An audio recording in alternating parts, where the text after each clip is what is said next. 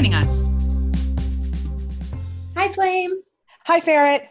Hi, fandom. We would like to say congratulations to everyone for surviving the year that was March.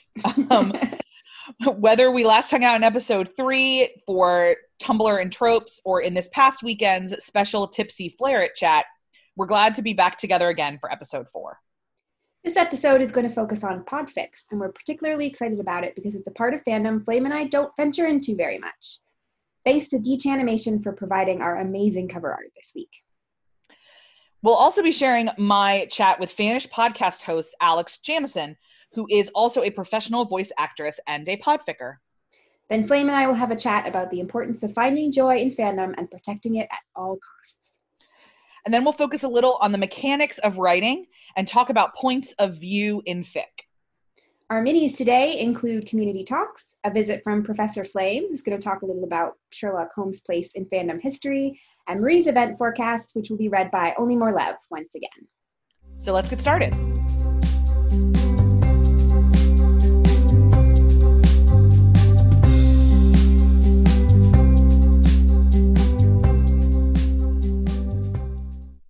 Alex, thank you so much for joining us.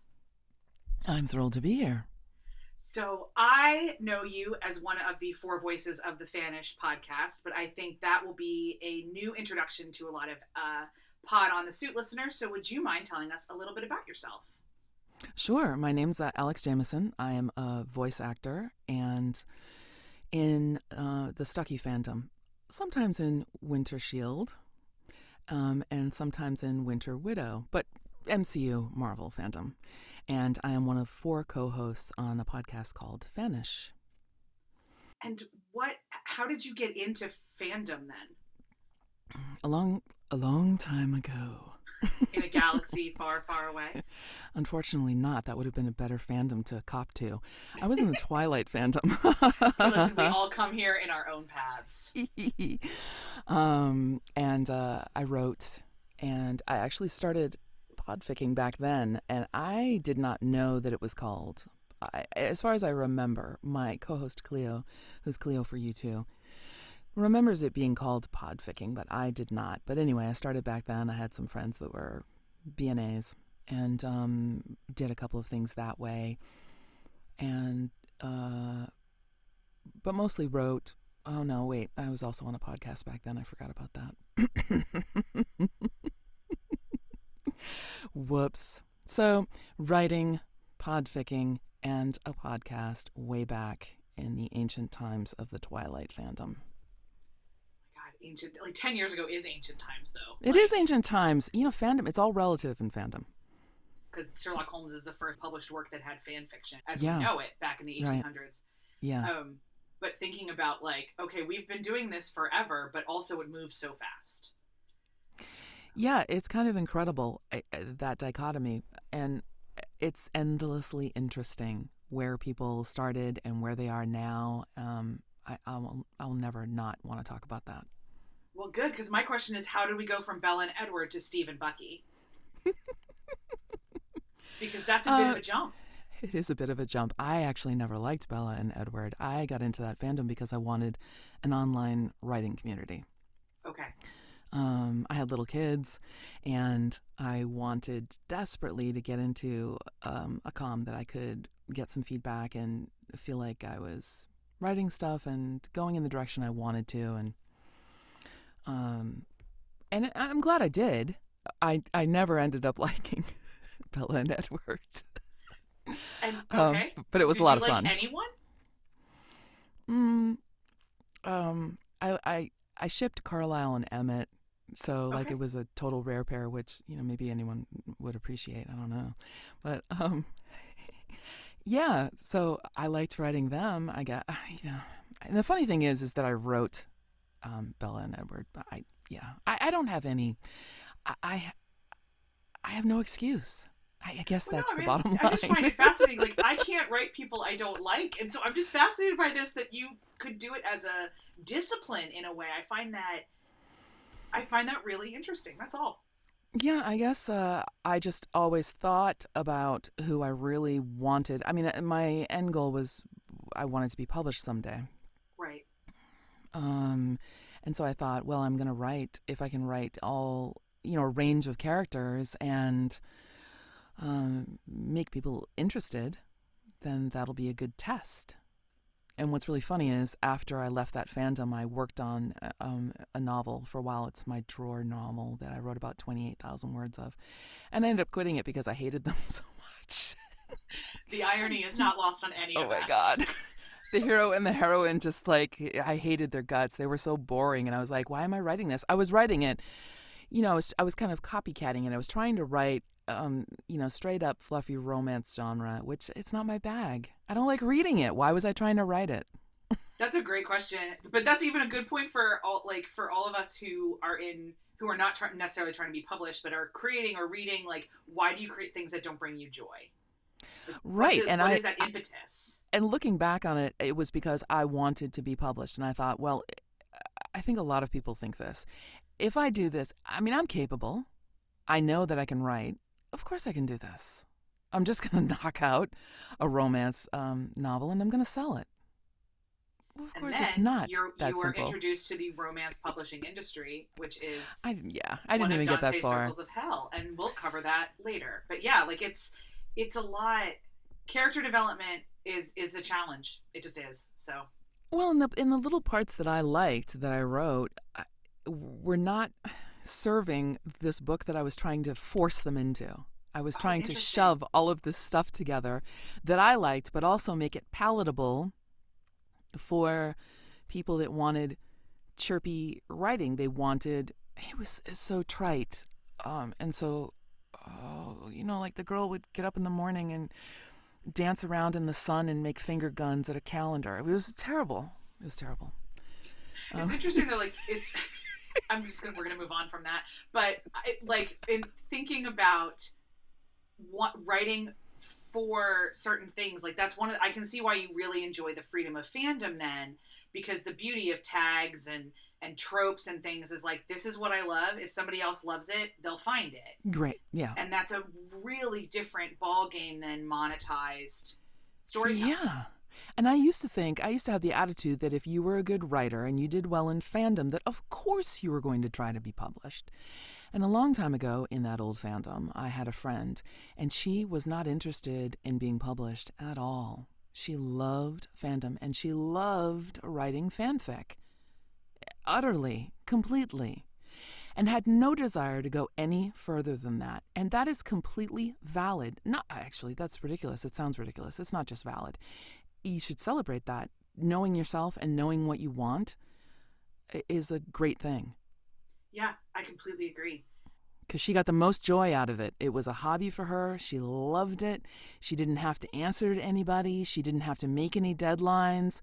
She didn't have to deal with things that made her uncomfortable.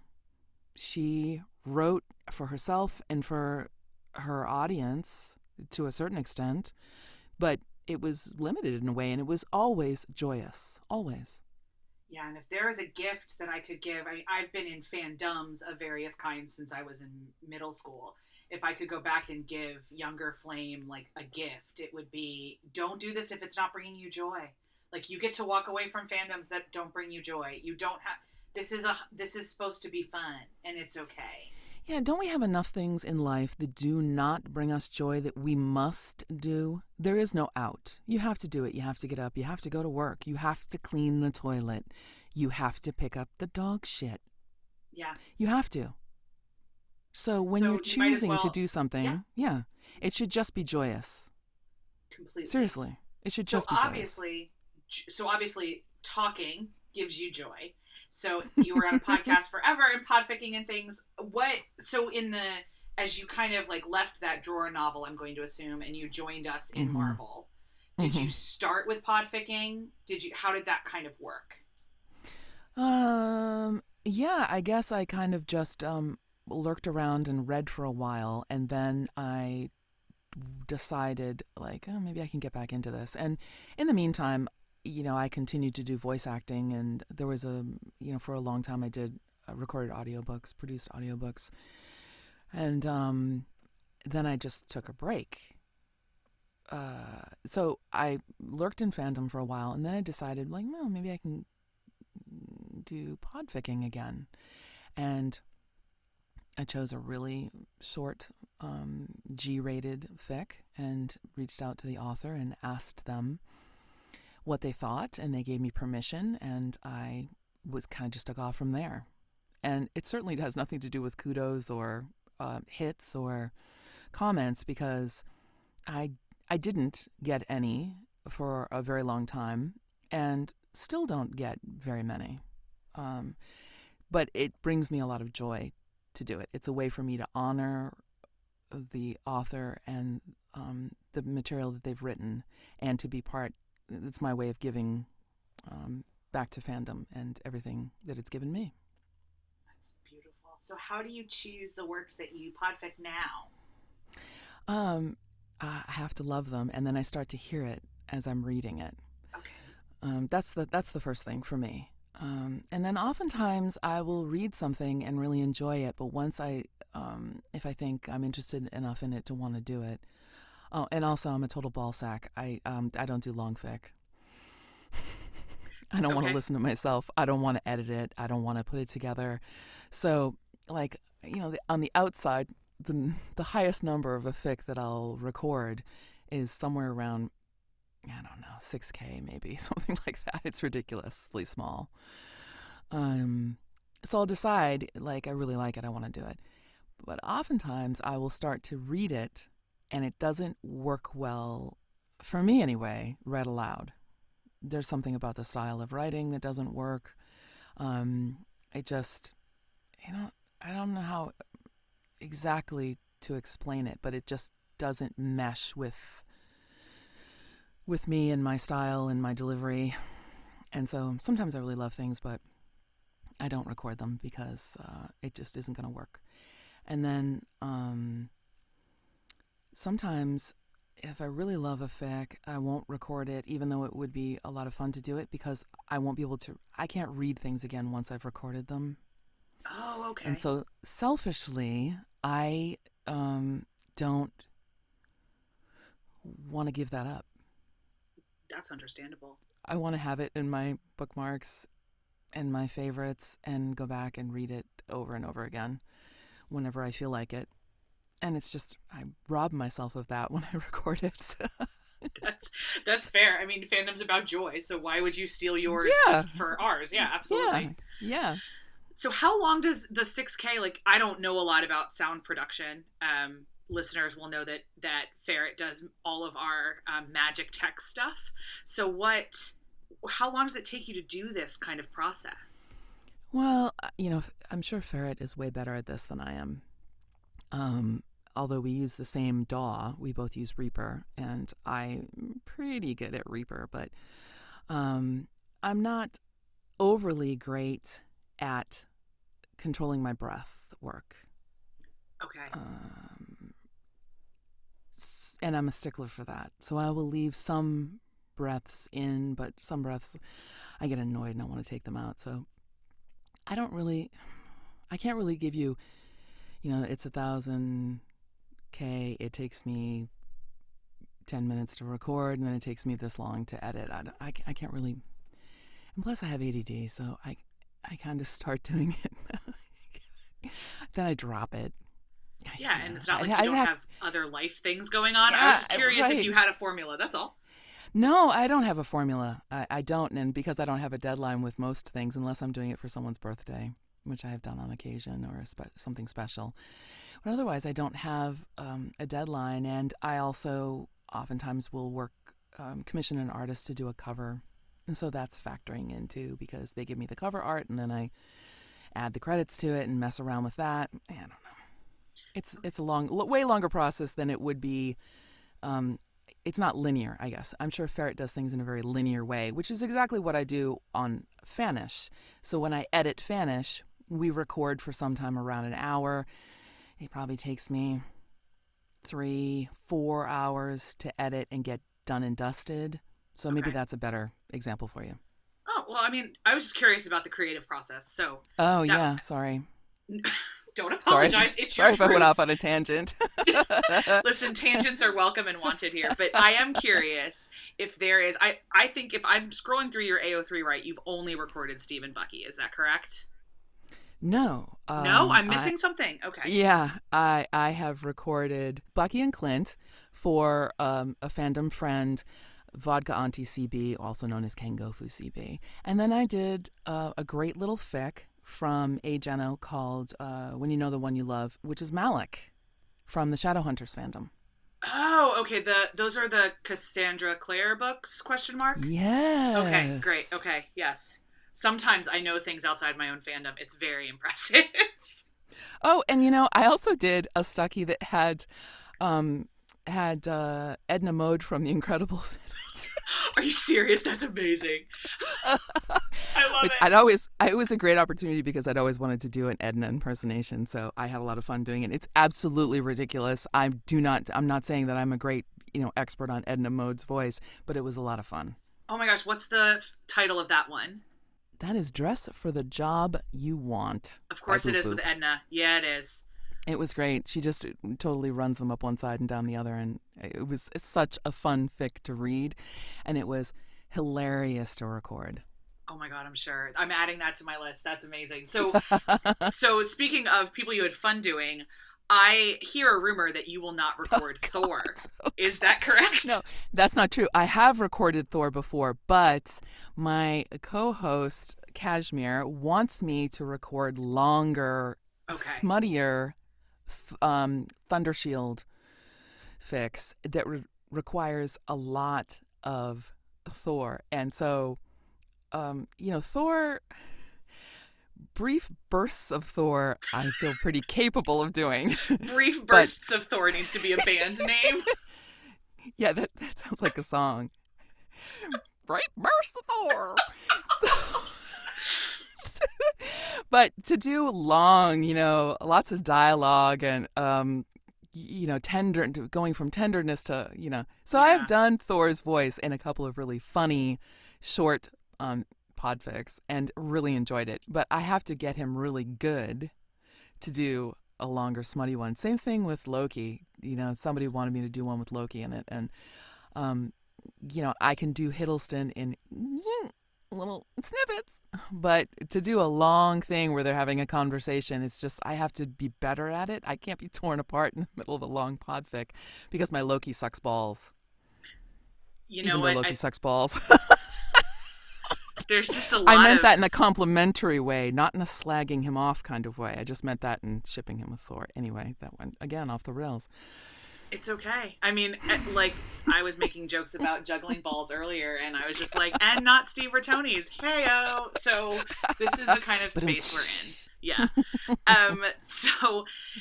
Clearly, though, there are, like, you read pretty widely within Stucky. I know you're pretty voracious. So what kind of fics right now are really, like, what are you reading right now that you love? I'm reading a few different things that I can't stop thinking about. Those are the best kind. One of them, yeah, right? Those are really the only kind. The first thing I'm going to wreck is Mandalorian and His Child series, which is fantastic, by Yatstar. It's not complete. It's 12 works so far, 33K rated G.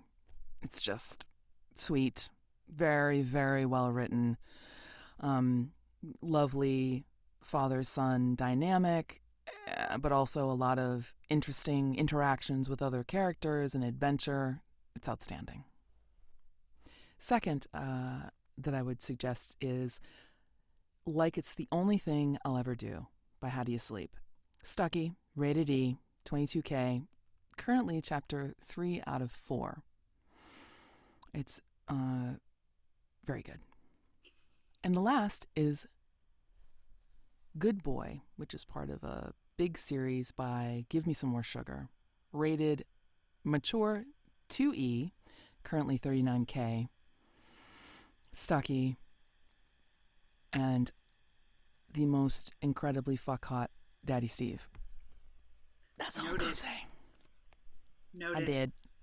I was dead.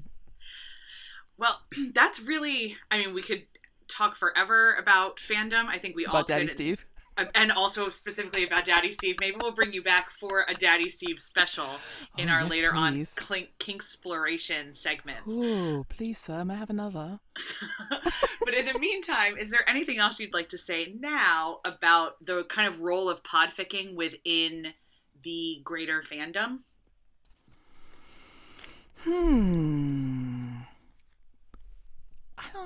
I don't know. It's difficult to say because a lot of people don't listen to Podfics for a number of different reasons. They don't process information well auditorially. They don't enjoy that. They have hearing issues. If their English is not their first language, it's more difficult for them to listen instead of read it. I think that Podfic is a really great way for people that don't write to contribute to fandom. And it does not have to be perfect. I think everyone knows that Podfics, because there's such a range of people involved in it. It doesn't have to be perfect. It just has to be something that you love and that you want to record, and that you want people to have the opportunity to hear or experience in a different way. And I think that's fantastic. And I think that's a really beautiful reflection of fandom in general. Like, it doesn't have to be perfect. There is no perfect. No, there's no perfect. There never has been. There never will be. That is the nature of fandom, that we're making things the way that we want them to be, whether it's written or recorded or art,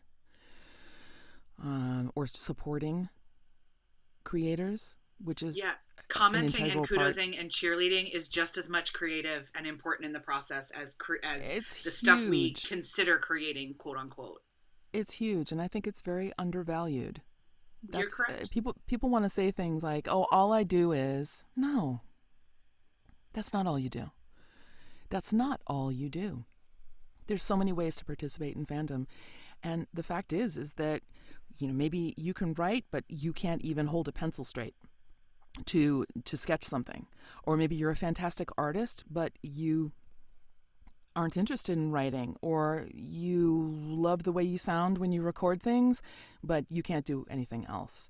Well, it's not anything else. You can do that, and you can contribute that way and share your joy in the fandom that way. We're all so different, and everything everyone does brings something so special that it's never going to be wrong, ever.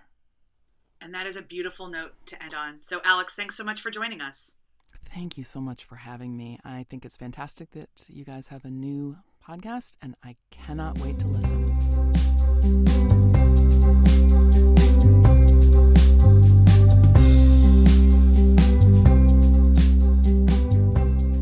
One of the interesting points that Alex brought up during your interview was the idea of writing things you don't necessarily love, just as a matter of discipline. And when we balance that with the other idea she brought up, that we all need to pursue joy, it's an interesting conversation about how we each pursue joy in fandom, which isn't necessarily the same for everyone. So we wanted to take a second to unpack each of those things for us personally, and then also have a think about how you can interact with joy as well. For me, part of embracing joy is also embracing the growth of my craft, not to sound like a super pretentious Master of Fine Arts student, but it is an important thing for me to keep challenging myself and growing, whatever that looks like for me at the time. I completely reject the idea that what we do is just fandom, that it's practice for real writing, quote unquote. Almost nothing gets me angrier than when someone derides fan fiction as universally junk, when I've been a reader for most of my life and have read many, many professionally published fics that are completely junk, and read some absolutely stunningly gorgeous fanfic. I want to chase this for as long as it brings me joy and as long as it brings joy to other people. And part of the bringing joy to both myself and other people is to continually grow. For me, again, this is for me. So in part of being the best that I could be, it's using betas, and it's pushing myself to use new writing techniques, and even try some new ships. In the 9 months I've been in fandom, I've tried to play with rare pairs quite a lot. I just finished the rare pair Big Bang, trying to kind of keep thinking about different characters from different perspectives. I also love that I write Steve and Tony and Bucky in all of their various iterations, and like how I write Tony in Winter Iron feels different to me than how I write Tony in Stony Fic. It just is. And I love bringing out those different sides of them. But I know I'm pretty sure anyway, I write more ships than you do, Ferret. So does any of that kind of resonate with you? Yeah, I'm open to a lot of ships, but I don't necessarily write them all. I read a lot more than I write. And a lot of times the idea I get comes with the ship that I want for it. And obviously my default just kind of ends up being Stony. For me, one of the joys in fandom isn't finding new ships. I don't seek out rare pairs or try and create those shippy feelings about characters. It either happens to me or it doesn't, and I just let that river carry me along. For me, my joy is found primarily in the friendships and connections with people that I've formed in fandom. And the reason that I'm still in this fandom is because of the people, absolutely, and because of the connections I've made and the friendships I've formed. But I wrote a lot for school for a long time. I did a lot of creative writing. I did a lot of academic writing. I do writing in my work life, and a lot of it is about seeking as close to perfection as you can get. And for me in fandom, I'm not particularly interested in getting better. It's not one of my goals. I'm not like, oh, every fic has to be better than the fic before, or I'm going to read books on writing advice and try and improve. I don't feel like for me, that's what this space satisfies.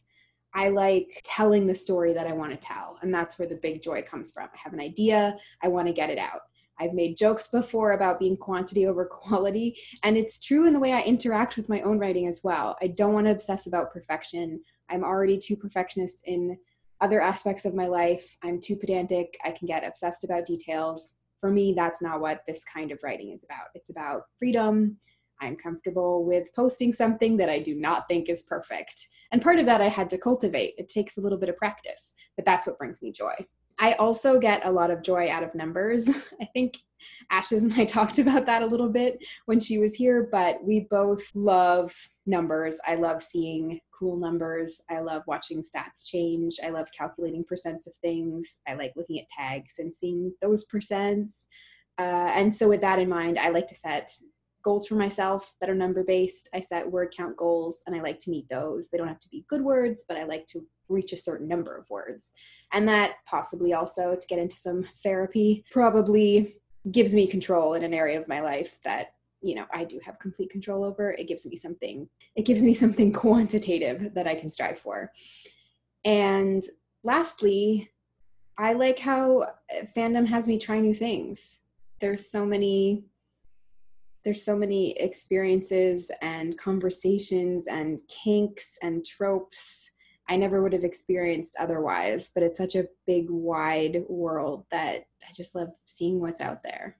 That makes so much sense to me, like especially the idea about creating things. Like, we are perfectionists in very different ways, and I'm not as pedantic as you. Yeah. Which, if that has not come out to listeners, you can hang out in our Discord server and you'll hang out find the Discord server. It will come pretty clear pretty quickly. But in my offline writing life, it is a lot about really clearly expressing nonfiction writing. Mm-hmm, and so in this way, like, what I don't get pedantic about is necessarily like out of character stuff, because I create the sandbox. This is probably why I like writing AUs a lot more than I like writing canon. But I like creating the sandbox. And how would this human with this bag of history that we've been given by canon, how would they react to this setting? And how would they react to the what if question I've asked myself? I am not very excellent at the really, really detailed pedant of grammar for a whole host of reasons, including that half of my schooling is in the UK and half of my schooling is in the United States.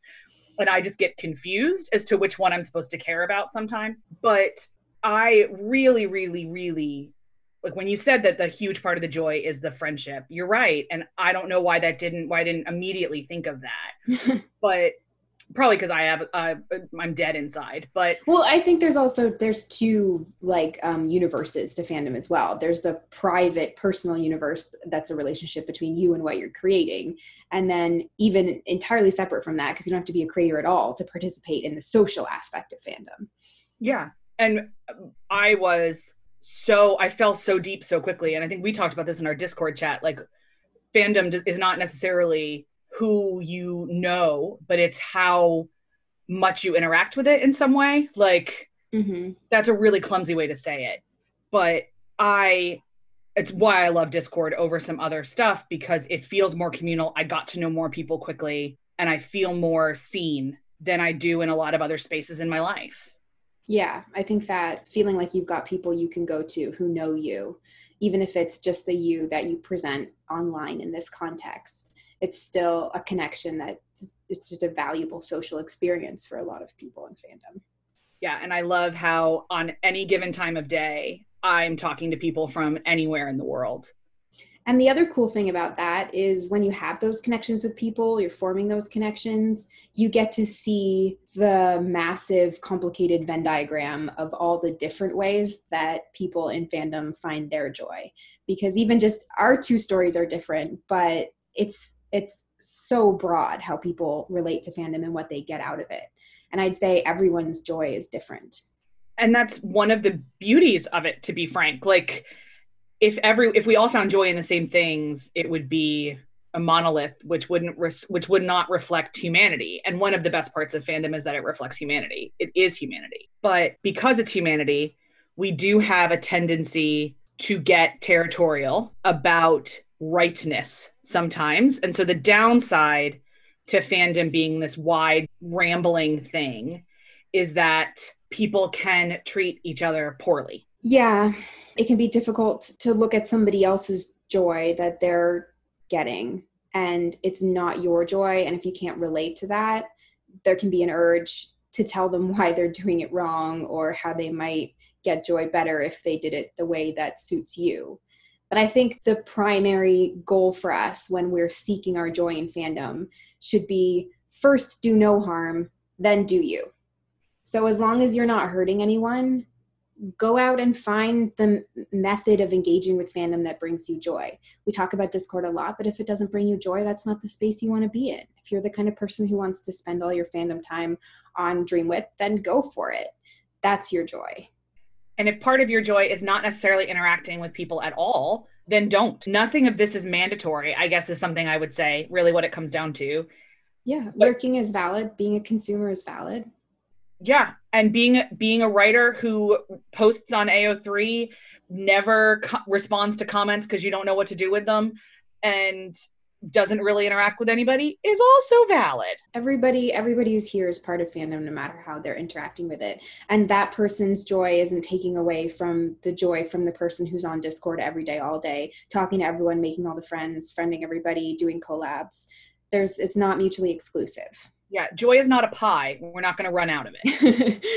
And on sort of the flip side of that, if the way that someone else is finding their joy bothers you, if when scrolling through the ship tag that's your favorite, there's another tag that upsets you, then you can block that. There are tools. We'll link some scripts you can add to AO3 in our show notes for how you can better curate your AO3 experience. If there's a person on Discord, you don't want to read their messages, you can block them. You can mute channels. You can mute servers. You can also take a break. You can disconnect. You can leave a whole fandom. You can leave a server. You can disconnect with a certain person that you don't want to talk to anymore. These are all options. Ultimately, you have to curate your own fandom experience, and that includes curating how you find your joy and the people you're finding joy with. And perhaps there are times where you encounter something that makes your eyebrow raise, and you can use it as an opportunity to cultivate some curiosity. Why does this work for so-and-so? Or would it maybe work for me? Or, I've never read this tag and it's kind of, but I'll give it a shot. You give it a shot and you go, oh no, this is a no. And you walk away, and no harm, no foul. You give it a shot and go, oh, this actually kind of works for me. There's limits within that, obviously. If you are somebody who is a survivor of sexual violence, spending time in the rape non-con tag might not be a super great time for you. And there might be other times that it is, and it's really cathartic. What happens in how you cultivate your experience in that all is that it's personal and also that it evolves. So when I first joined fandom, I didn't really know what to do with either MPreg or ABO, not only as a reader, but as somebody who kind of thinks about the larger social implications of art and how we create and engage with art. Those two categories, I could not square the circle, as it were. And then a writer I really loved, who also happens to be my co-host here, I followed through to an ABO tag. Who's that? Oh my gosh, stranger. I followed a fic to an ABO tag, and I was like, oh, I already trust this author. I already trust that I love how the stories are structured and the dialogue is written. So let me add this one other thing and see if I like it too. And I've done that with some other stuff. I've done that with some kinks that I've gone to and go, you know what? No, this isn't for me. But blessings, enjoy this, rock on. I beta things that I don't love reading.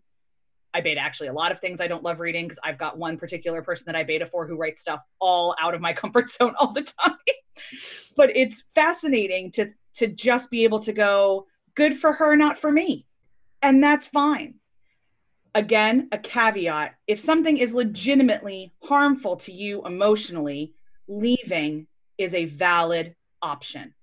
That first do no harm applies to yourself as well. Yeah, no one needs to be Steve and Tony here. We have enough martyrs in this fandom. We don't need more. So that being said, we'd love to know what brings you joy in fandom. We know there's a lot of people out there listening that have completely different joy experiences from ours. So send us a message, leave a comment. You can send us a Stony secret if you want it to be anonymous, and let us know. Maybe this is something you've struggled with. Maybe you've had to leave a fandom because you couldn't find your joy, or you've had to disconnect with a person whose joy was so different from yours you couldn't communicate with them comfortably. Or maybe you are wonderful at curating your fandom experience. You've got scripts upon scripts, you've got a blacklist, you've got a block list, and every day you only see those things that bring you joy. We want to hear about that too. So get in touch, hit us up on social media, and let us know. How do you create joy?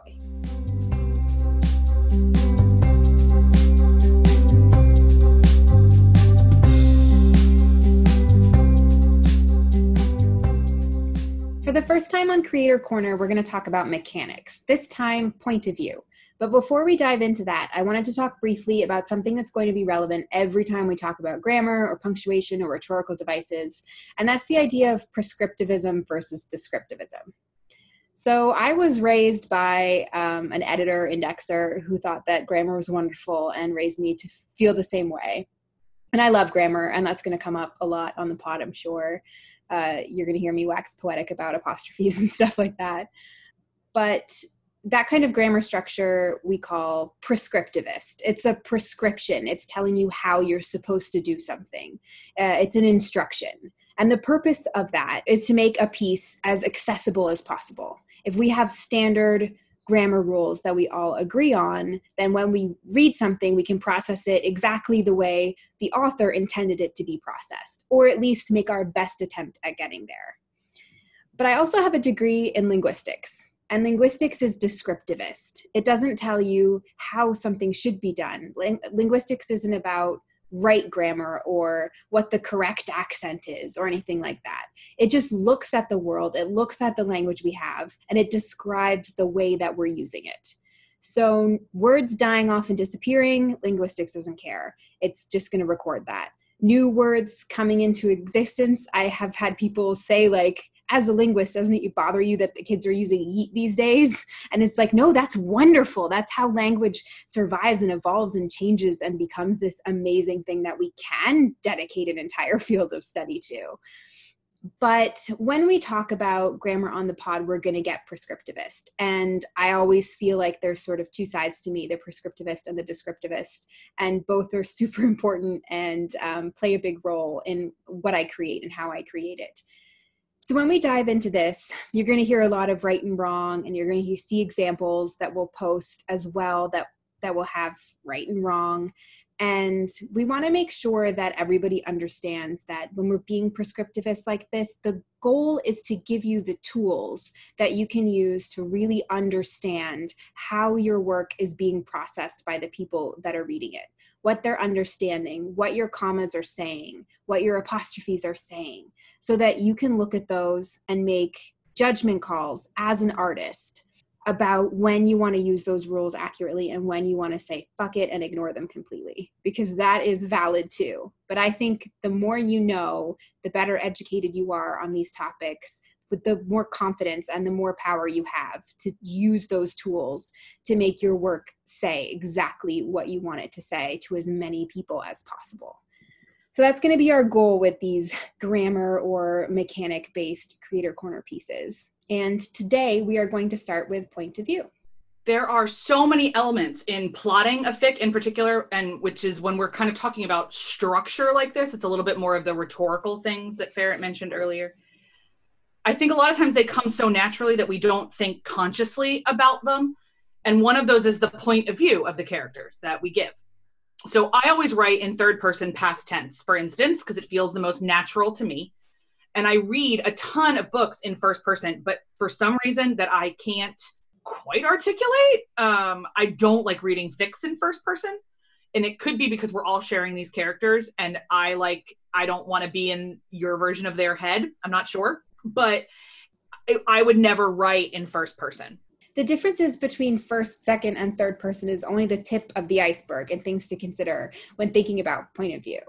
So in an effort to help us all be a little more intentional with our writing, we're going to address some of those things today. But first of all, you threw out a lot of terms already, so let's review the basics. What do we mean when we say third person, first person? So first of all, first person. First person is when a story is written with I. So I went to the store, I petted the dog. That would be first person. The narrator is the person whose head you're in, the I person, whoever that may be. It's not intended to be the reader, but it puts the reader really, really, really close inside the character's head. So it's a very, very tight place to be with that character. Second person is probably almost certainly the least used, not just in fic writing, but in all creative writing. It can be used to great effect, but it's pretty rare. Second person is when you use you. So you went to the store, you pet the dog. It's a very unique approach to creative writing that certainly has a flavor to it that I will say a lot of people do find unpleasant to read, or at least challenging to read. Again, it's hard to articulate exactly why it makes people uncomfortable. I think there's a sort of because it's also the structure we use for imperative tense. So when we're telling somebody what to do, there's sort of a challenge to it, perhaps, like you do this, that just gets our back up a little bit. I'm not sure, that's just my own personal musings, but that is second person. Third person is definitely the most common point of view for fic and probably also for other forms of creative fiction as well. Third person is when you say he or Steve or Tony. So Steve walked to the store, Tony pet the dog, he likes that car. That is third person. And the fourth point of view that you can write is omniscient, often shortened to omni. Omniscient as a word means all-knowing, and that's the case with this POV. And here's where you find out that I kind of lied to you. Ferret! Okay, look, it's easiest to identify POV based on the grammatical structure of I versus you versus he, but in truth, that's not actually what POV really means when we're talking about constructing a story. It's so much more than that. POV, more broadly, is the answer to the question, where is the narrative lens? And omni is what makes us realize that we have to dive deeper than just using the grammatical clues. I'm going to use video games as an example for a bit, and I know that won't work for everyone, but it's a little easier than movies, though we can also talk all day about which POV various movies are in. We're going to start with first person. There are a lot of first-person video games.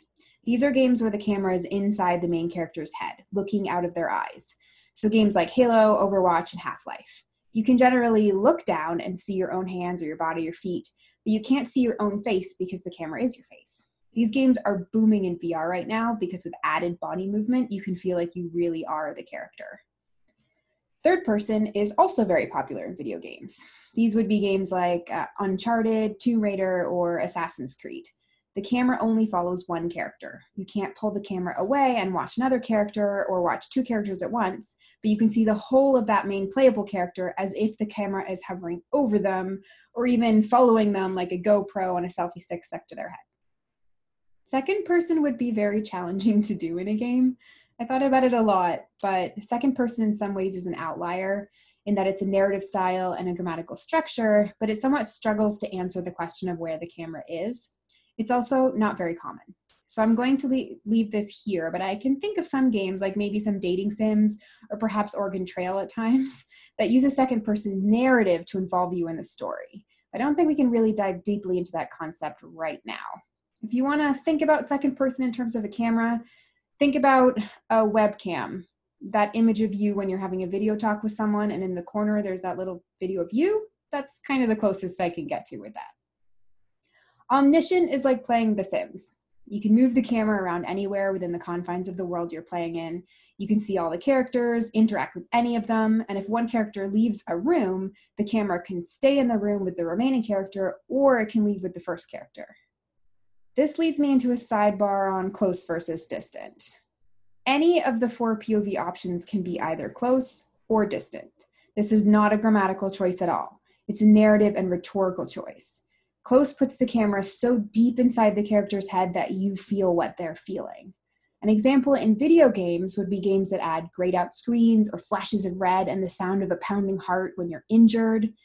In fiction, close would be something like, Tony felt heat rush through his veins, every hair standing on end. Or, I held the wand in my hand and could feel it thrumming with power, my stomach twisting with nerves. The narrative tells the reader not just what the POV character is doing, but also what they're thinking and feeling, both emotionally and physically. Distant, which is also sometimes called limited, pulls the camera back. It describes what is visible from the place where the camera is positioned, but it doesn't add anything internal that the character is thinking or feeling. This would be something like, Steve made his way to the kitchen, his footsteps loud as they echoed through the empty room. Or, I followed the long winding path for over an hour before I finally came to a bright red door standing between 2 tree steps. It's important to note that while I'm giving single sentence examples, POV is a choice you make for the whole part of the story, be it a chapter or a scene or the entire story. So a distant third person would be that distant for the entire story, or at least that entire section of particular POV. So how does close and distant relate to Omni? You can have both in Omni too. I would say, think about the difference between playing The Sims and playing, say, SimCity. In close, you can dive into each character's head, know what they're thinking and feeling. The way you can click on a Sims character and it will tell you which needs they need filled most. You follow them as closely as close third. You get pounding hearts and love and joy and terror and hair standing on end. What makes it Omni isn't how close or distant it is. It's the freedom for that camera at any point to leave that character and follow or dive into another. With distant Omni, we can see everything all the characters are doing, everything they can see and interact with, and the camera can follow anyone anywhere, but their heads and bodies are sealed shut, so we still get that distance. Closeness is a scale. It's a spectrum, not a binary. And it's normal to gently zoom in and out with a subset of that scale. It can be jarring to do sharp cuts or to have a lot of close and then jump distant or vice versa. So I caution you to be intentional, not just with which POV you choose, but with your closeness or depth as well. So we're talking about POV character a lot, but also narrative voice. Are those different things? Is the character a narrator, or do you need another narrator? Can you unpack a little bit more what narrative voice is versus POV character? All right, so that kind of brings us back out of video games and puts us back squarely into writing. So what is narrative voice? Well, it's the voice of the prose of your piece as opposed to the voices in the dialogue. In practice, that means what are the rhythms of speech that the prose has? What references does it make? Metaphors, how flowery or simple is it? Narrative voice is inextricably tied to your POV because your primary POV choice and your depth of POV will govern how your narrative voice should be structured as well. A very close narrative voice uses turns of phrase, references, and pacing that the character would use. If we're close in Steve's head, in first, third, or Omni, The prose won't make a simile that compares someone to, say, Cher, most likely. What are the odds Steve knows who Cher is, or at least knows her cultural presence well enough to be able to compare somebody to her? He'd be more likely to use a comparison with, say, Clark Gable. In close POV, using the character's voice as the narrative voice, i.e. the voice of the prose of that part of the story, can help make it feel even closer and more true to the character. But when we pull back and look at distant POVs, we have a choice. A distant POV can still be told in the character's voice, but sometimes that can be at odds with the lack of internal detail.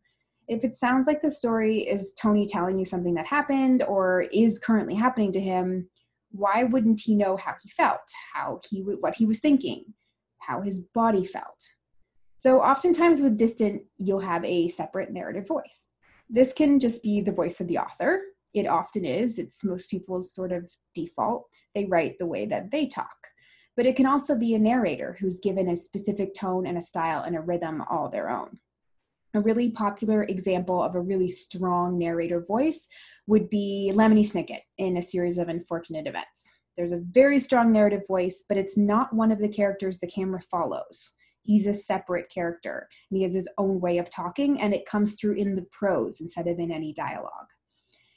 In movies, plays, and TV shows, you also sometimes get a narrator who's a character, like Lemony Snicket, who comes in and tells you things that are happening in the story.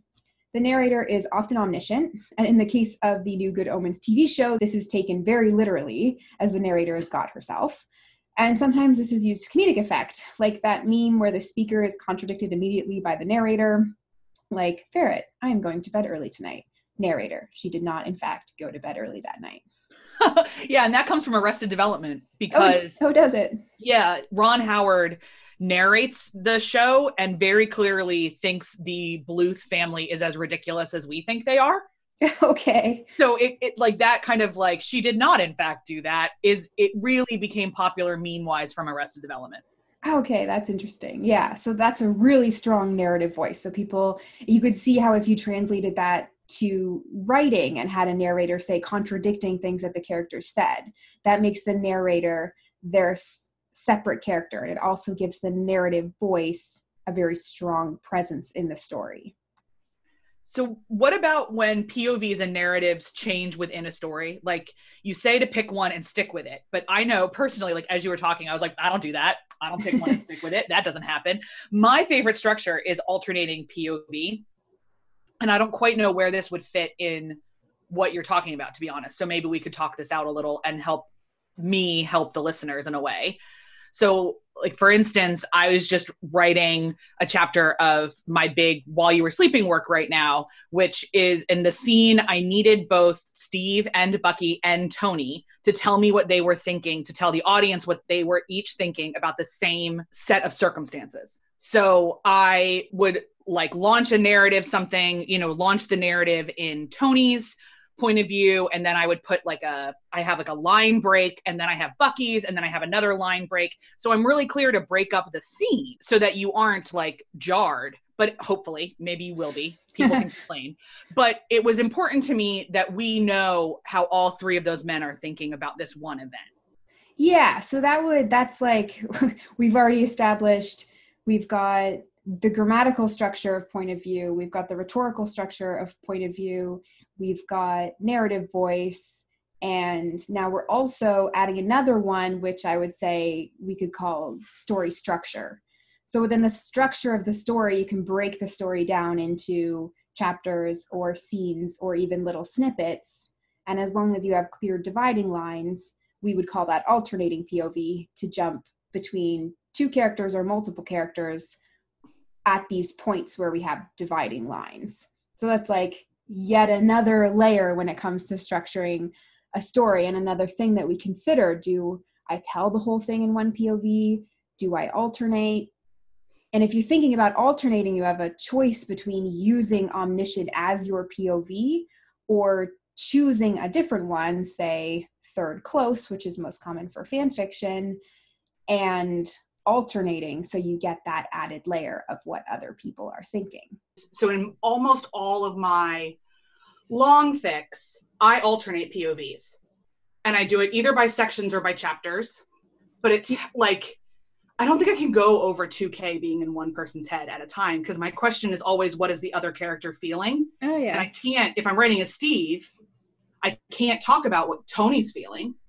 It's an interesting question because it also, when you're talking about like the interplay of the actual narrative, the story, and the voice there, switching POV really changes things, because if you write an entire story from one perspective, you do only get that character's perspective. Sometimes that can add things like tension because we don't know what the other character's thinking, and we don't know if they feel the same way or how they've interpreted an argument or something like that.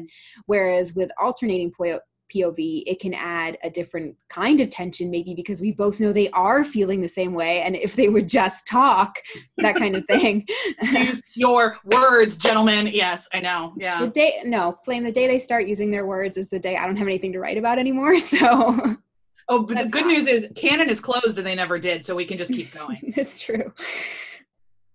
This is really one of those things I was mentioning before about how understanding the structures and the building blocks lets you play with things, because you can choose one and stick with it for the whole story, but knowing how they can interact and how you can use them and how different they are means that you can stick them together in different ways to potentially make a story more interesting.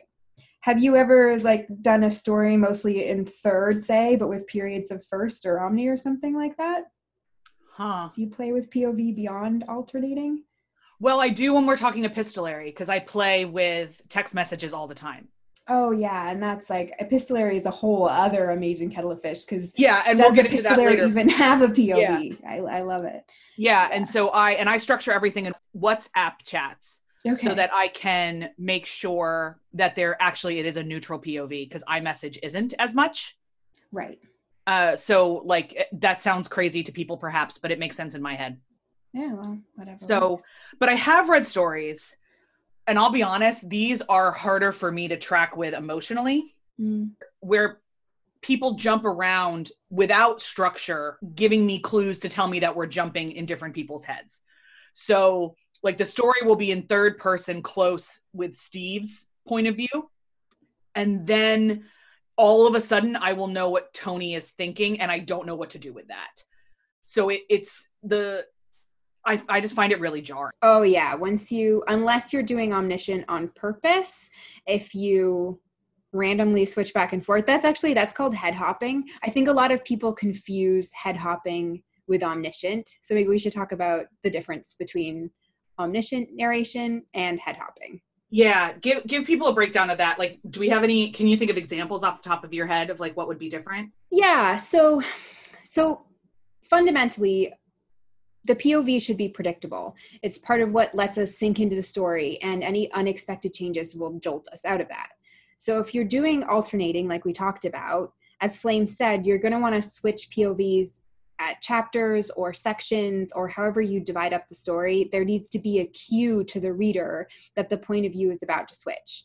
If you're in one person's head for, say, 3 chapters, and then halfway through the 4th chapter, you suddenly jump into someone else's head, it's not just going to be confusing. It's also going to be, it's going to push the reader out of the story, because they're going to have to stop and ask some meta questions like, wait, how did they know that? Whose head am I in? What's happening?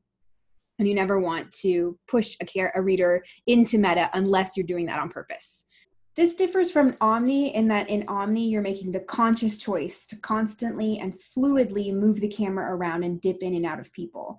Honestly, I find balance the hardest thing in Omni. I've only written it a little bit, and it was a huge challenge. If you spend too much time dipped into one person, it can feel unsettling when you move to another, because it almost got a third close quality. But if you jump too quickly, it can be stuttery. So my hat off to people who managed to nail that aspect of Omni. So there's actually a couple of different kinds of head hopping that happen.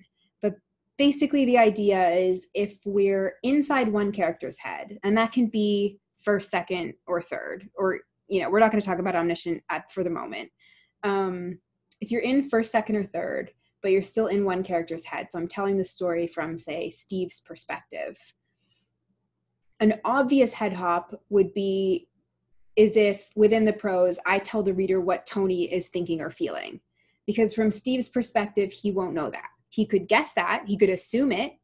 Tony could seem to be thinking of something. And these are all words you should use liberally when you want to do that kind of thing. But I can't just say, Steve shook his head and Tony was confused. If I'm in Steve's perspective, that's not going to work. How do we know Tony's confused? Steve doesn't know Tony's confused. He can guess he's confused, but he can't know for sure. So that's a kind of an obvious head hop that people should be aware of. If you tell the reader straight up what someone else is thinking or feeling and you're not in their head, that's going to be a head hop. And that will pull me out of a story so fast that... Yeah, I have a low tolerance for head hopping. I just find it so confusing that I really can't sink into the story. Yeah, I don't know what because to me, some of it too is I want to know that you know what your characters are doing. And if you're hopping sometimes, if people hop from character to character, I'm not always sure they know either character. Yeah, I can sometimes feel like you're avoiding saying what the initial character was thinking by briefly being in someone else's head. Yeah, and like I don't ever think head hopping is intentional. Like I really don't. It's just it's actually to me a sign of unintentional writing. If that makes sense. I would agree. I can completely understand the urge because you realize you want the reader to know that Tony is uncomfortable or Tony is jealous or something like that. Oh, and I write it in my rough drafts, let me tell you. Like I'll do it and then I have to go back and be like, no, we say appears to. Yeah. By all means, write that down, have that as a note. You should know what your other character is thinking. And that's something maybe we could talk about at a later date. But when it comes down to the final draft, you always have to be asking yourself, what does my POV character know? And if the other character doesn't know it, but you still want to make sure the reader does, there are so many ways that you can show the reader. If you want to show that Tony's being jealous, have him be snippish and a little rude, maybe condescending to the person that he's being jealous of, that kind of thing. There's always stuff that you can pour in there so that the reader can figure out what the other character is feeling. But if you jump in there and tell them, that's going to be a head hop. And then there's also a less obvious, but maybe no less common version of head hopping, which is when it's not so much jumping into another character's head to process what they're thinking or feeling, but it is, in a sense, taking the camera out of the head of the person we're supposed to be in. So I would call it a sort of a visual head hop. When you describe something in the prose that the POV character shouldn't be able to see or shouldn't be able to feel happening. So say a pretty common one, especially in smutty fics, would be if the POV character is Steve, to have Steve say from Steve's perspective in third person, to say Steve's pupils dilated. You can't feel your own pupils dilating. You don't know when your own pupils are dilating. So if we're in Steve's POV, he would have no way of knowing if his pupils were dilating or not. It's only something you can see in someone else. So he'd be able to see whether Tony's pupils were dilating, but only Tony knows if Steve's pupils are dilating, if that makes sense. Yeah, and I think the head hopping happens the most often during sex, I think, legitimately. Yeah, it's when I see it the most. And I also see during sex scenes, it's fairly common for a sudden POV change to occur and then for it to go back at some point.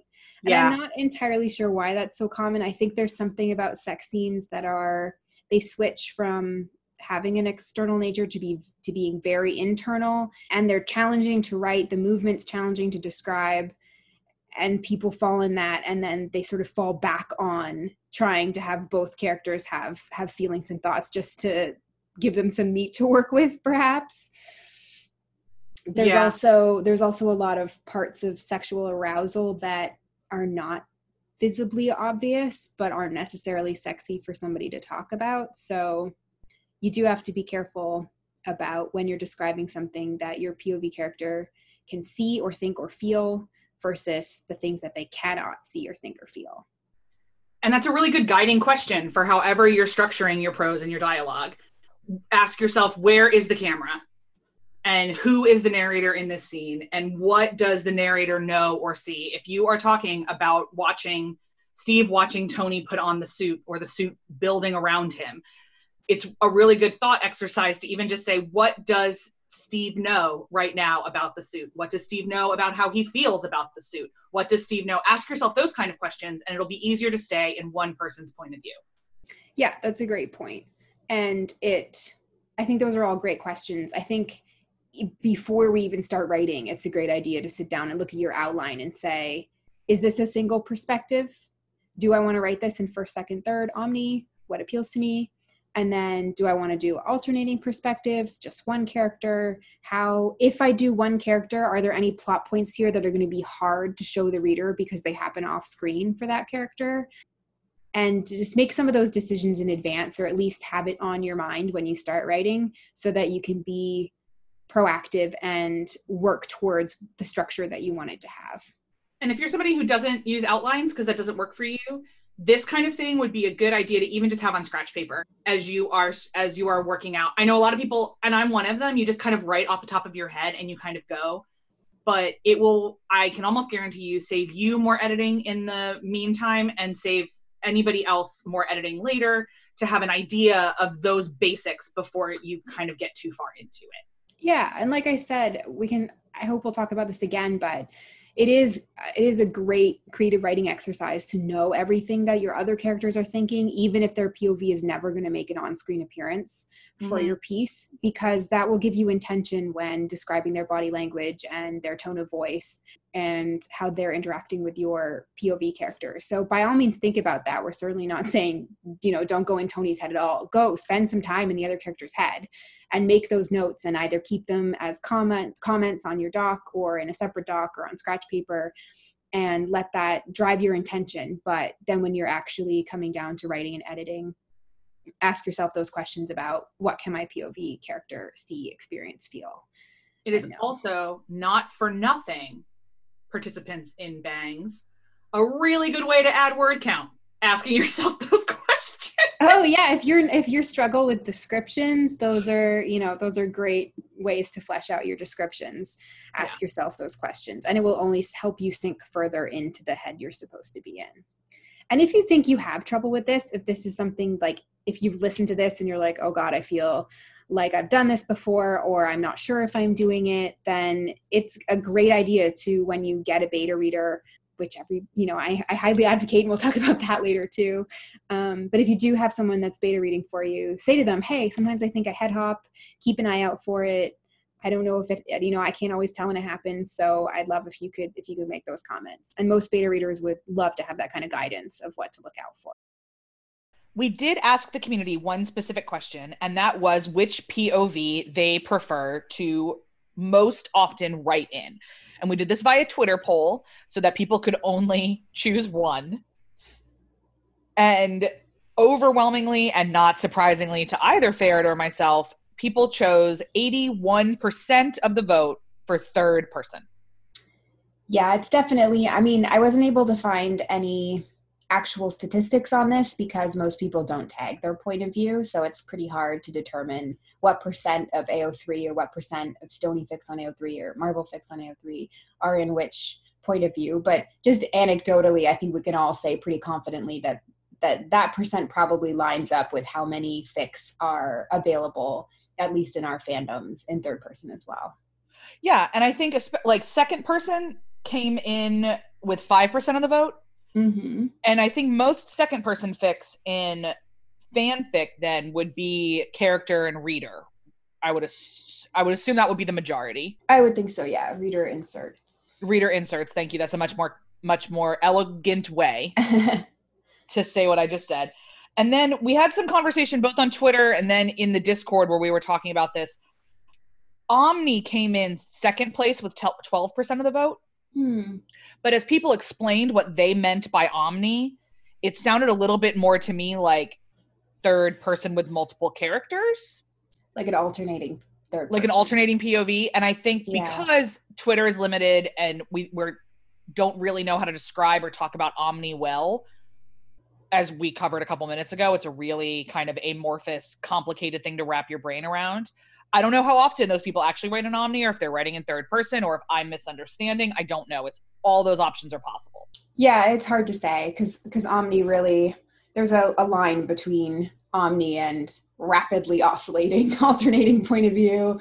And, some people might define it differently. So yeah, it's interesting that it got a, fairly significant portion of the vote. Maybe we can talk about Omni later in more detail and get into how people view it and how they approach writing it and stuff like that.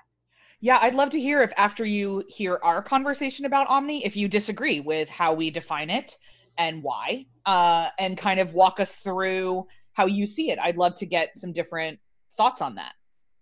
So how did first person do? Oh, we got a whopping 2% of the vote. Aw. But that doesn't surprise me because when we talk about this, like when I've just dropped in on this conversation colloquially and other places on Discord or Twitter or Tumblr, Mm-hmm. first person gets a bit of a bad rap because people don't like it for fanfic. Now we tend to like it for other published works. Like there's a lot of Again, I couldn't find any statistics on this because nobody's really done an analysis of it. But again, we can say pretty confidently, anecdotally, that the percent of first person in original fiction, original published fiction, is vastly greater than in fan fiction. So I think some of that goes to how we interact with the characters in fan fiction. Yeah, I would agree. Yeah, because I mean, first of all, we're introduced to them in third person. We interact with them in third person or omni in a lot of ways, but also how we all create and craft our characters if we're writers, or the fics that we choose to read if we're readers, and a lot of us are both, is almost like a very deeply personal thing, I think. So I jump in my version of Tony's head all the time to write the fic that I write. If I walked into his point of view, first person point of view from somebody else's perspective, I think I would feel a little bit lost. Yeah, it's an interesting way to put it. I definitely think that the fact that the canon is all sort of inevitably third person is a factor. And then the question of how you interact with the characters is an interesting one, because first person definitely has a different feeling to it, a more internal, a more personal feeling that can make a character feel more real sometimes. But with fanfic, you already have the character and you're trying to, instead of being sort of creative with the character, you're trying to be representative with the character. And that first person can feel sort of in competition with that representing what already exists. That's an interesting way, the idea between representation and creativity. I think that might be one of the kind of basises of this discomfort with first person for some people. Yeah, and it's not always easy to define. I mean, obviously there's still a lot of creativity that goes into working with these characters, because you know, you have to take them new places and you have to ask yourself where they'd go when they're in these new places. But in terms of designing the characters for fanfic, our goal, for at least a lot of people's goal, is to fit them in these cookie cutters they're already in. Yeah, or at least adjacent to the cookie cutters enough that they look recognizable. I think, like, when I describe to people why I read fanfic and not other fiction, like what the difference is for me, a lot of it's about the investment in character building. I don't have to spend 20, 30 pages getting to know these people. I already know them. So all I need you to do in your fan fiction is, through tags or a couple lines, tell me who they are in this universe you've built, and then I'm good. Yeah. And I have the map. I know I have the map already. I don't need to figure out how the character's going to react to this.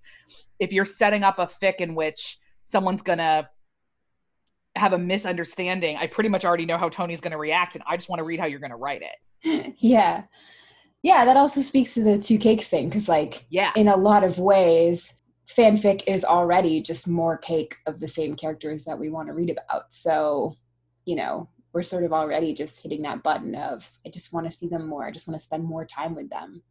And I guess, you know, first person maybe doesn't feel quite the same. But I want to hear from people. You know, there were 2% of people said first person. So I'd love to hear more about why they like first person, why it works for them, if they write shipfic, or if it's like self-insert or with an OC or something like that, if that speaks more to first person. Yeah. Oh my gosh. Yeah. I didn't even consider that would make a lot more sense if it with an OC or a self-insert. Yeah, I do think I have seen some of that. Yes. So as always, talk to us. Yeah, hopefully this gave you guys some food for thought, this whole conversation and the poll and just getting it out there. But it feels like there's still a lot to explore with the concept of POV, how you use it, the difference between point of view and a narrative voice. how we break Omni down to make more sense. So hopefully we'll keep the conversation going over on Discord and on our other social media. If you've got anything to say about this, or you're one of the people that voted for one of the less voted options, you want to tell us why, we would love to know. So hopefully we'll see you there.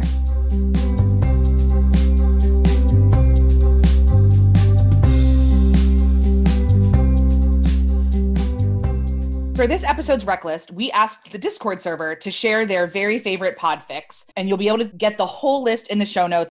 Thanks everyone for sharing what you loved. And please remember that the specific rec lists for topics are Discord-only activities for my sanity, just to be completely honest, and also technological reasons. So if you're listening and you're like, oh, I had things to recommend, amazing. Join us on Discord for the next time we do this. Outsourcing was really important this time because, to be honest, Flame and I don't really listen to Podfics very much. I think they're wonderful, but I have to be in a very specific mood to listen to people talking at all. And yes, I am aware of the irony of hosting a podcast and not liking listening to people talk, but we don't really have to dive into that right now. No, let's not activate my crippling self-concept. For me, it's that I already know what these characters sound like because I get the voices from the movies. And I just identify really strongly with that. And so it's kind of important to me to keep those voices that way. We do think they're a really important part of fandom, though, not just because so many people genuinely love them, but also they make fic accessible to so many more people who wouldn't be able to consume it otherwise, or would have to listen to that rather terrible Windows robot voice that can read things to you. So we're really grateful that so many people shared so many wonderful options for you to try. And the list is not exhaustive, but a lot of really great places to start. So if you've never tried listening to a podfic, there's ones on there that we'd seriously recommend giving it a go. It's a completely different experience than reading fic, and one that might work really well for you. In addition to the rec list, we also asked the server what elements of podfic they liked best. So we did a little survey, and the number one result was that people loved a narrator voice that they like. And I think that makes a lot of sense because voices are very emotionally resonant to people. Like, for instance, on audiobooks for Audible, one of the reasons that you can return a book, no questions asked, is that you just didn't like the narrator's voice. That just makes me feel a little bit bad because, it's not really something you could necessarily change. But there are things about it you can change. Like, you can change if you're an up talker and you go up at the end of everything, which is something that really bothers a lot of people. And that's something you can train yourself to stop doing. True. You can kind of change the timbre of your voice sometimes. Like, if you're a really talk like this, that's probably not a narrator voice that people enjoy listening to, but that's something you can practice training yourself out of. So, like, you're right, there are elements to people's voices that are unchangeable. But there are other elements that you can improve or shift or practice and a lot of us have some time on our hands right now. So it might be a good time to get going. So how do you know, like, what it is people are looking for? I mean, who has any idea, right? But I think... I guess it's a really personal thing. It's super personal. Some people, a voice just speaks to them. Like, we've even had very different reactions to our two voices from people who listen to the pod. We have very different voices and people seem to get different emotions from the two of us. Yeah. And so I would imagine if one of us decided to read an entire podfic, our voices would resonate for different topics within different fics, if that makes sense. Like, there are voices you probably want to listen to more with fluff, or voices that are better at expressing angst. I don't know. I'm just guessing here. Yeah, that's an interesting idea. So what were some of the other things people liked? They really like sound effects, but everyone was clear that they don't want the sound effects over the words and masking any of the text. Okay. And then they like a narrator who does voices for each character, but people were also clear that they understand that those are difficult. Yeah, which that must be really hard. Yeah, Alex brought up a couple minutes ago in the interview. Folks liked intro and outro music. That's fun. I like that too. And then I was surprised that only 12 people in our little poll, which was about a third of our total server, only 12 folks said they don't listen to Podfics. And I was really glad because Podfics, I always feel, fly under the radar and don't get the attention that they honestly deserve because it is so much creativity and labor to produce a podfic. It is a real labor of love. Yeah, and I've heard from a lot of podfickers that podfics by far get the least feedback, the least attention, the least kudos, reblogs, etc. from people out of the various creative things that they do. Probably mostly, fairly, because people tend to download them and save them elsewhere and then listen to them when they're hands-free. And you obviously can't hit kudos or leave a comment when you're gardening or whatever. So I think it takes that little bit of extra effort to go back and leave a comment. But I know your local podficker would really appreciate it. So it's a good idea if you've got the opportunity to consider making a list or taking note, or making sure that when you go back and download your next podfic that you first go to the one you had before and leave them a comment. You can even hit the kudos button as soon as you decide to download it. If you've already made that much of a commitment, then I'd say they deserve it. So yeah, that's a good practice, a good habit to get into in terms of best fandom practices, I think. Mm-hmm. So all in all, while we are not the best expert on podfics, we do know it's a big part of fandom for a whole lot of folks. And people on our server would like to encourage you to potentially dip your toe into being a podficker. If you're interested in doing it, like I mentioned before, some of us have some extra time and we're looking for some new hobbies.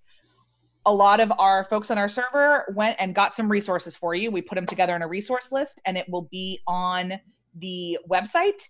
Things like how to know if it's a good microphone, what software you should use. There's even some stuff on breathing exercises and things like that. So if this is something you'd like to dip your toe into, now is the time. So moving on, we're just going to do a few community talks today because we need time later for Flame to put on her professor hat, which will be very shortly. We really wish we could read everything we get on air every single time, but we really can't. So here's just a few we cherry-picked for you. First up is Lola29's lovely comment that she left on the website under the episode. Amazing episode again. I loved Professor Flame. This was great to hear about the sociological aspect. Thumbs up emoji. And hearing you both be emotional about the brag bucket also brought some tears in my eyes. So yay for being proud of oneself. Aww. Thanks to all the staff for this amazing pod. Lola, and anyone else, there's a lot of people who talked to us about how much they enjoyed the kind of more thinky, nerdy aspect of this episode. And we're really glad to hear that because we're trying to walk the balance of entertaining and informative conversations that make us think, and also conversations that help us appreciate fandom more. And obviously we'll still be talking about Cox a lot. So kind of walking that balance is something that is on the forefront of our mind a lot. And so thank you to everyone, Lola and everybody else, who pointed out that this episode kind of ticked their button that way. We also got a bit of a throwback. Some people are still getting into the pod for the first time and they're listening to episode 1, which I can't believe was over a month ago now.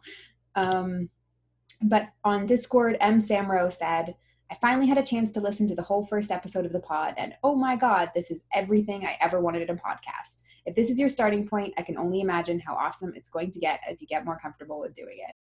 Thank you. I think we are definitely getting more comfortable with doing it.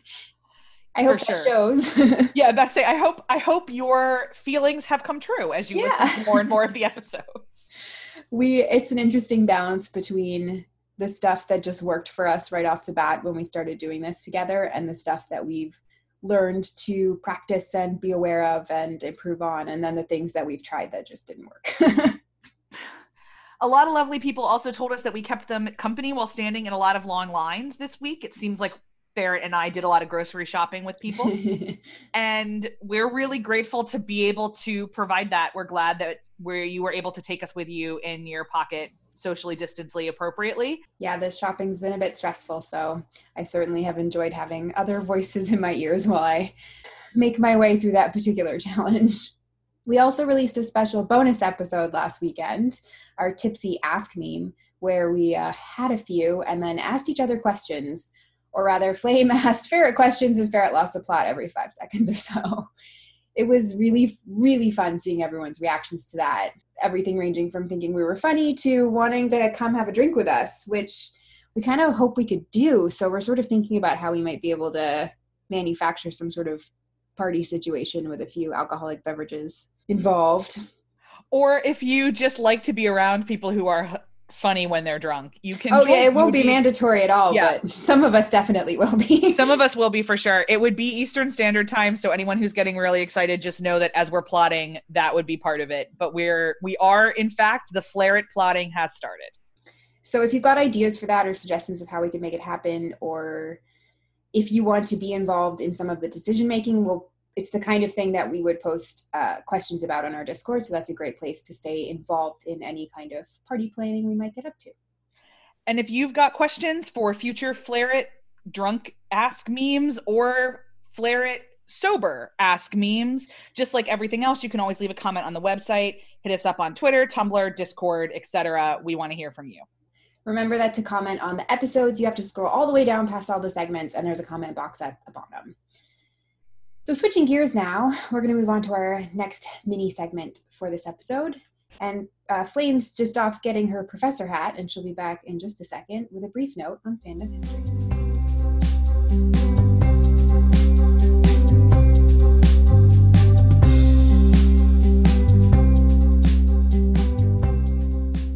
A mini that is going to be sporadically appearing, depending on how helpful you all find this and how many perhaps other questions that you have, is called, I'm affectionately calling it, I should say, History Corner with Prof. Flame. When we first started asking people on the Discord in the early moments of this pod what kind of topics they would like us to talk about, the overwhelming cry was for things about fandom history. Not just about MCU and about Stony, but about fandom in general. And that makes sense because even though there is a wide and beautiful and growing area of academic study about fandom, a lot of academic work is really inaccessible to people who aren't in it. And that is a rant for another time about that. But the good news for all of us is that I still get to occupy that space a little bit. And we have some really, really wonderful resource nifflers on our Discord that have also helped me find a lot of resources. And so we are going to be doing a little bit of fandom history. And today I want to go all the way back to the beginning to what is generally agreed upon to be the first really massive commercially intersected fandom, and that is Sherlock Holmes. So a lot of the information I got from here is in a book called Fic that if you're on our Instagram or our Twitter, you may have seen me referencing. It's by Anne Jameson, and this will be linked in the show notes. Don't worry. It's available in the United States on Amazon, and I would imagine in a whole lot of other places too. It's a trade paperback from 2013, so it's not crazy hard to get a hold of. But she opens her book on fan fiction by saying that Sherlock Holmes has produced the most spinoffs, pastiches, and adaptions in the most media ever. That may seem like a large claim, but think about all the different ways that you have seen that story told over the course of your popular culture experience. We'll get more into that in a little bit, but let's backtrack to Sir Arthur Conan Doyle, who was the author of the original Sherlock Holmes tales, which if you've never read the books, or perhaps didn't really interact with the BBC Sherlock, which is the most faithful adaptation recently. The premise is that the books are written from Watson's perspective, and he is telling the tales of the adventures of his roommate / whatever else you want to fill in that blank, Sherlock Holmes. Doyle, however, was a serious author. I'm using air quotes around that. He referred to himself as a serious author. And he wasn't interested in being known for these pot boilers, as they were called. He churned a couple out, and they took London and then subsequently most of the world that had written English available by storm. Doyle was frustrated, though. He said, "I saw that I was in danger of becoming entirely identified with what I regarded as a lower stratum of literary achievement." So you can see way, way back before we even got people policing fandom, we have almost the creator of fandom policing fandom. So we've been maligned for a long time, guys. So out of frustration, he killed Sherlock off in December 1893 when he published The Final Problem. The reaction globally was that people held funerals for Sherlock. Newspapers published obituaries. This was a deal. They had some pictures I found on the internet of people literally wearing mourning badges as they went to work. around their suits. Doyle assumed this would lead other people to buying his other works. It did not. Nobody wanted his other stuff. But it did lead them to create their own ways to play with Holmes and Watson, because that was already happening even before Holmes's death. J.M. Barrie, who you may know as the author of Peter Pan, that Johnny Depp portrayed in the movie Finding Neverland, he wrote a parody of Sherlock that Doyle enjoyed so much that Doyle actually referenced it. But things like parodies were fine because that's a lower form of entertainment, quote unquote, than what Doyle was attempting to do in the rest of his works. Fine, I'm rolling my eyes. Parodies, pastiches, writings, people needed these characters to keep going in whatever form they could use to create them. And they saw absolutely no reason to not keep playing with them. Even after Sherlock died, fans started asking, what if Sherlock? And they wrote down the answers. I don't know about y'all, but that sounds pretty familiar to me and my soul. Eventually, caving to both commercial and social pressure, Doyle published more tales of Watson and Holmes, thus setting up another mechanism for the proliferation of fan work, because the premise of the Holmes books, like I said, is that they're Watson's POVs on cases. And so people could keep, quote unquote, finding Watson's other writings. Doyle, by all accounts, blessed this endeavor as long as no one ever made money off his characters. He kind of resigned himself to this towards the end of his life. He told one person in 1911, actually, that their Holmes story was great and that they should publish it, but just please change all the names and don't use his characters. If you asked most fandom inhabitants what property they think launched fandom, and I've been doing this over the last couple weeks, nearly everybody says Star Trek. The answer most likely really is the Odyssey, since people have been fans of art since time immemorial, and we've been retelling stories. And I know we can have that conversation about exactly who owns art when we start to get to Elizabethan times and all of these kind of other things. But the significance of Sherlock really is that it was the first fandom that intersected conversations around commerce, intellectual property, and copyright. The law and Doyle say that Sherlock belonged to Doyle. But the fans, they concluded something different. Sherlock and Watson instead belonged to them. Another fun note, the Sherlock fandom actually also includes one of the earliest recordings we have of fan-initiated gender swapping. In the 1950s, there was a group, and actually even before that, but there's a group in England, and they're still going. They're called the Baker Street Irregulars. They're an official fan organization. They have a constitution. It is intense. God love them. I'm here for it. But in the 1950s, Rex Stout addressed the fan group with a story called Watson Was a Woman. So that's one of the first times we have a record, anyway, of people playing with the genders of canonical characters. So, Professor Flame, you may be asking, was it always focused on John Locke? Well, dear listener, it was not. The undercurrent of tension and the emotional marriage of the minds that is present between Watson and Holmes may have been there since the earliest days of the fandoms. But most of the early published stories that we would consider fanfic are around cases getting solved. For me, personally, this is actually one of the reasons I like to poke around in a few of the modern Sherlock fandoms, the TV ones in particular, like Elementary and House and BBC's Sherlock, because they take the mysteries seriously, but they also play with the humans. And I really like the human, none of you are surprised, but I really like that balance between the two.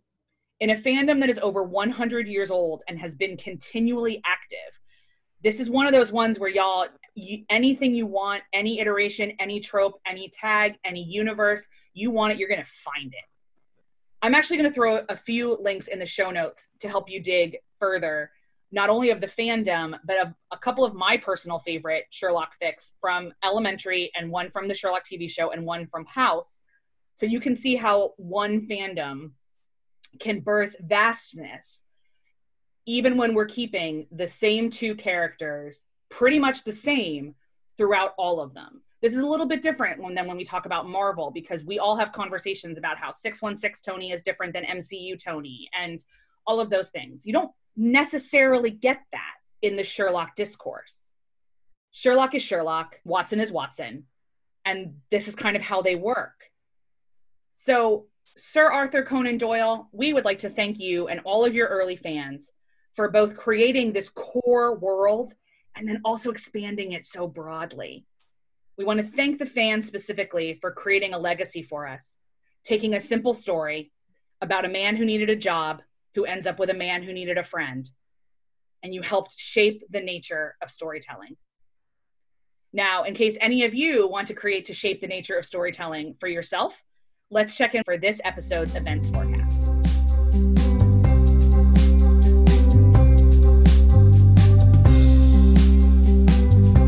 Hi fandom, Only More Love here, back to tell you all about what's going on challenge-wise in a Marvel fandom near you in our event forecast. A little note before I start with current events. You'll be able to find everything I mention in this forecast linked and explained in the show notes of each episode over on podonthesuit.com. Alright, so now for the fun stuff. The prompts for Lights on Park Avenue Round 8 came out at the beginning of the month. As per the event schedule, you have until April 31st until new prompts are released. This month is National Poetry Month, so Nostalgic at Sea has selected 8 brilliant and heart-wrenching poems to inspire us all. Go check them out. The Starbucks Bingo, as in Bucky and Tony Bingo, is opening sign-ups today for a round starting on May 1st and going till December 31st, with master posts due on January 7th. The Hell Yeah Bottom Bucky blog on Tumblr and Slack launched a community bingo card with classic tropes and Bucky specials for everyone to participate in. The organizers of the Stucky Remix event are looking to set up an all-Marvel ship remix event and are running an interest survey to gauge potential participation. Go fill out the survey if that sounds like your jam, and if you don't know what a remix entails, the mods made sure to include a definition for you in their post. As a reminder, prompting for the Rare Pairs prompt meme is still open and will stay open until next Saturday. Marie's put together a list of the ships that have been submitted so far, so you guys can peruse and give love to ships you want to appear in there. Go prompt to your heart's content. And if you like multi-fandom exchanges, flash exchanges, and other low-key prompt fests running year-round, be sure to check out the fandom calendar page on Dreamwidth. In a slightly different announcement, we wanted to make sure everyone knew about the incredible Steve Tony coloring project that was released this week. Full of art from all sorts of fan artists, it's been great to see people sharing their finished colored works on Tumblr and Twitter. The link to download it is in the show notes of this episode, and a huge thank you on behalf of fandom to Colonel Rajas for coordinating this project. As a reminder, the following events accept signups or fills for the entire duration of their rounds, or close to: the MCU Kink Bingo, the Cap Iron Man Bingo and Comment Bingo, the Cap Iron Man Kink Meme, the Stucky Blind Date, and the Tony Stark Bingo. All relevant info can be found on their respective blogs, which you'll find linked in the show notes of our first episode. This has been your events forecast, delivered by Only More Love. I, or Marie, will see you next episode. Until then, be well, and happy shipping.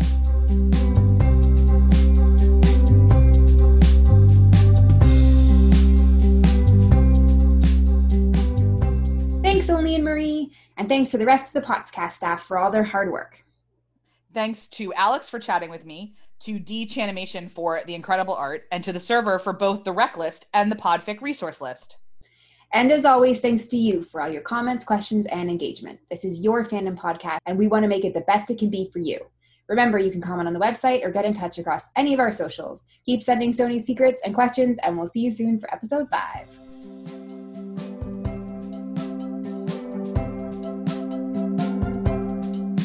You've been listening to Pod on the Suit. Thanks for joining us.